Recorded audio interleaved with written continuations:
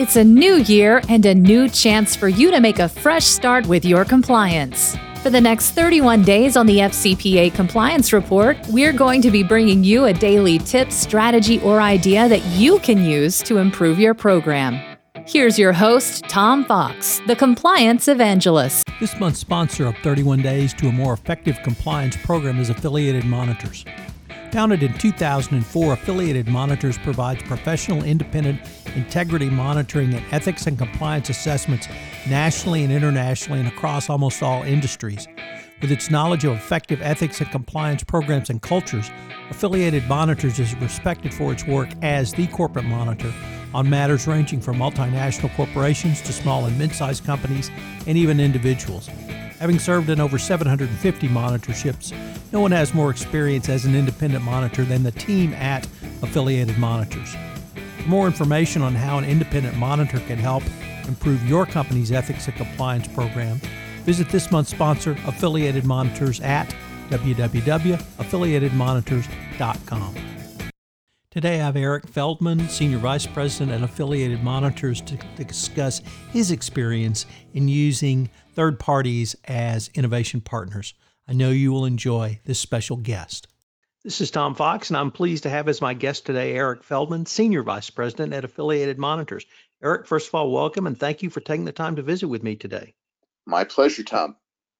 Eric, I wanted to have you as a guest on this podcast for this episode around third parties as innovation partners for the following reason. You've actually done this.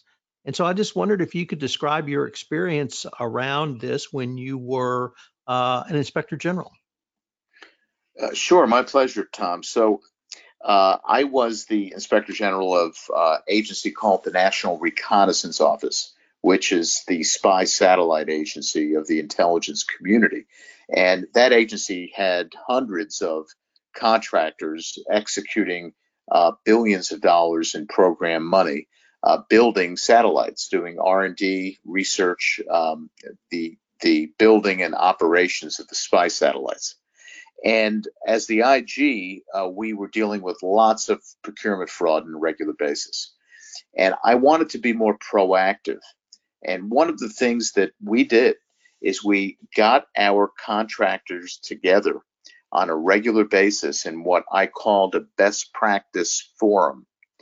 And we would give them opportunities to describe innovative practices that they've put into place to ensure a strengthened ethical culture and compliance with federal contracting regulations into their programs.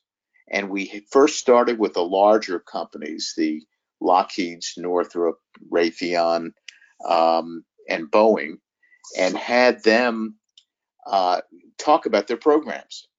And there were things in their practices, innovative techniques that some of the smaller contractors and subs could then pick up.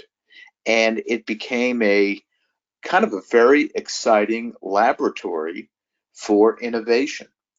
And over time, we had more and more contractors that were asking to present at these conferences. We started once a year, and then we ended up doing it every 6 months because of the excitement generated by it. For me, as the Inspector General, I got a great benefit, which was ensuring that my third-party partners were in compliance and running our business in an ethical manner. Eric, I've heard you previously talk about a part of a best practices compliance program that would seemingly be unrelated to third parties as innovation partners, but I'd like you to maybe expand upon, or at least explain why you think the audit of a third party is so critical to having a third party as an innovation partner.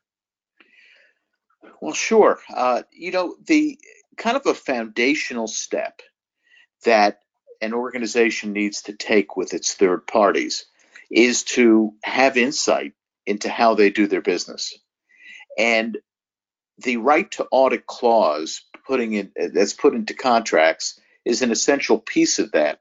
And it's not only having that ability to audit your third parties, but actually exercising that right, not necessarily or not exclusively on the financial side, but auditing what they're doing on ethics and compliance. Do they have a code of conduct? Is that code distributed? What kind of training are they providing to their staff? How are they ensuring a strong ethical culture with good decision-making surrounding their federal contract work? And you have to do that first. You have to get a baseline understanding of their ethics and compliance posture before you can evolve that relationship into the next level, which would be a partnership in working together to create innovative best practices in ethics and compliance. Eric, we're running close to the end of this podcast, but I was wondering if there are 3 key takeaways you could leave our listeners with today. Sure. I think that, first of all, third parties need to be looked at not as the enemy, that every contractor has the potential for risk, which they do, but look at third parties as partners in the design and implementation of an ethics and compliance program. Second, in order to partner with them and to innovate, you first have to audit and create that baseline relationship in order to make that relationship evolve. And then the third point is use a group of your third parties in a conference or collaborative way as innovation labs on a regular basis to up the game for not just your organization, but your other third parties as well. Eric, this has been a great guest segment for this podcast series. I wanted to thank you so much for engaging with me today. My pleasure, Tom. This is Tom Fox again. I'd like to thank you for joining me for this episode of 31 Days to a More Effective Compliance Program. If I could ask one call to action, if you would tell one person about this podcast, as passing the information along in this podcast is the fastest way to grow this podcast. Thanks again for listening. I hope you'll join me tomorrow where I take up another topic of 31 Days to a More Effective Compliance Program.